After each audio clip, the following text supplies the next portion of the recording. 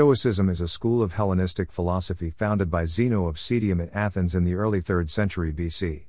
It is a philosophy of personal ethics informed by its system of logic and its views on the natural world. According to its teachings, as social beings, the path to eudaimonia, happiness, or blessedness, is found in accepting the moment as it presents itself, by not allowing oneself to be controlled by the desire for pleasure or by the fear of pain, by using one's mind to understand the world and to do one's part in nature's plan, and by working together and treating others fairly and justly. What is Stoicism? There are many schools of philosophy, but only a few of them are practiced regularly by very large segments of the population. Only a few of those are traditional philosophies like Judaism and Christianity, and a handful are political philosophies like communism and nationalism. Other philosophical schools of daily practice, with minimal philosophical standing, include Taoism and Buddhism. However, the school that has most significantly shaped the contemporary Western world is Stoicism.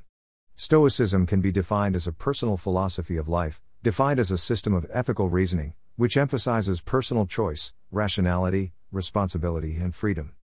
Stoicism's influence on Western thought.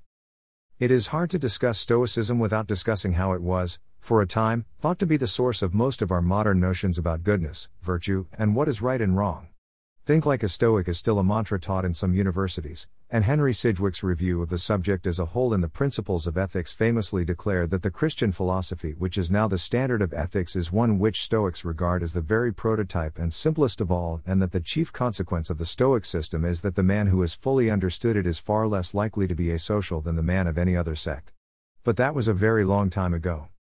How to live a Stoic life?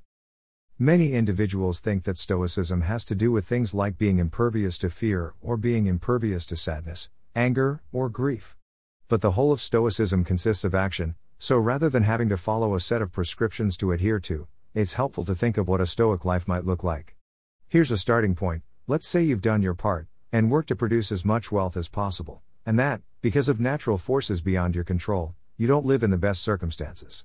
That is why you feel bad. That is how your feelings of fear, anger, or sadness are informing your decisions. As a Stoic, you might agree that these emotions are inevitable, and are a natural byproduct of your actions. Stoic exercises. Since the Stoics focused on morality, they believed in the practice of virtue, acting in accordance with nature, honoring your social duties, and using reason to develop good character.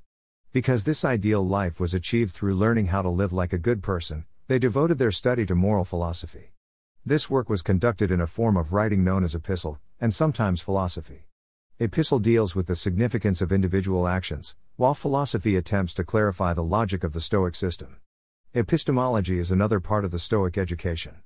It's the study of knowledge, or knowledge about how to live. To learn how to think, you must learn how to learn. Conclusion. Stoicism, as an educational philosophy, is bound up with the study of biology. Darwin's theories on human evolution, and particularly his theory of natural selection, were a major influence on the way Aristotle taught his students. Stoicism thus contains both a teaching on human evolution and a teaching on how we can achieve human evolution.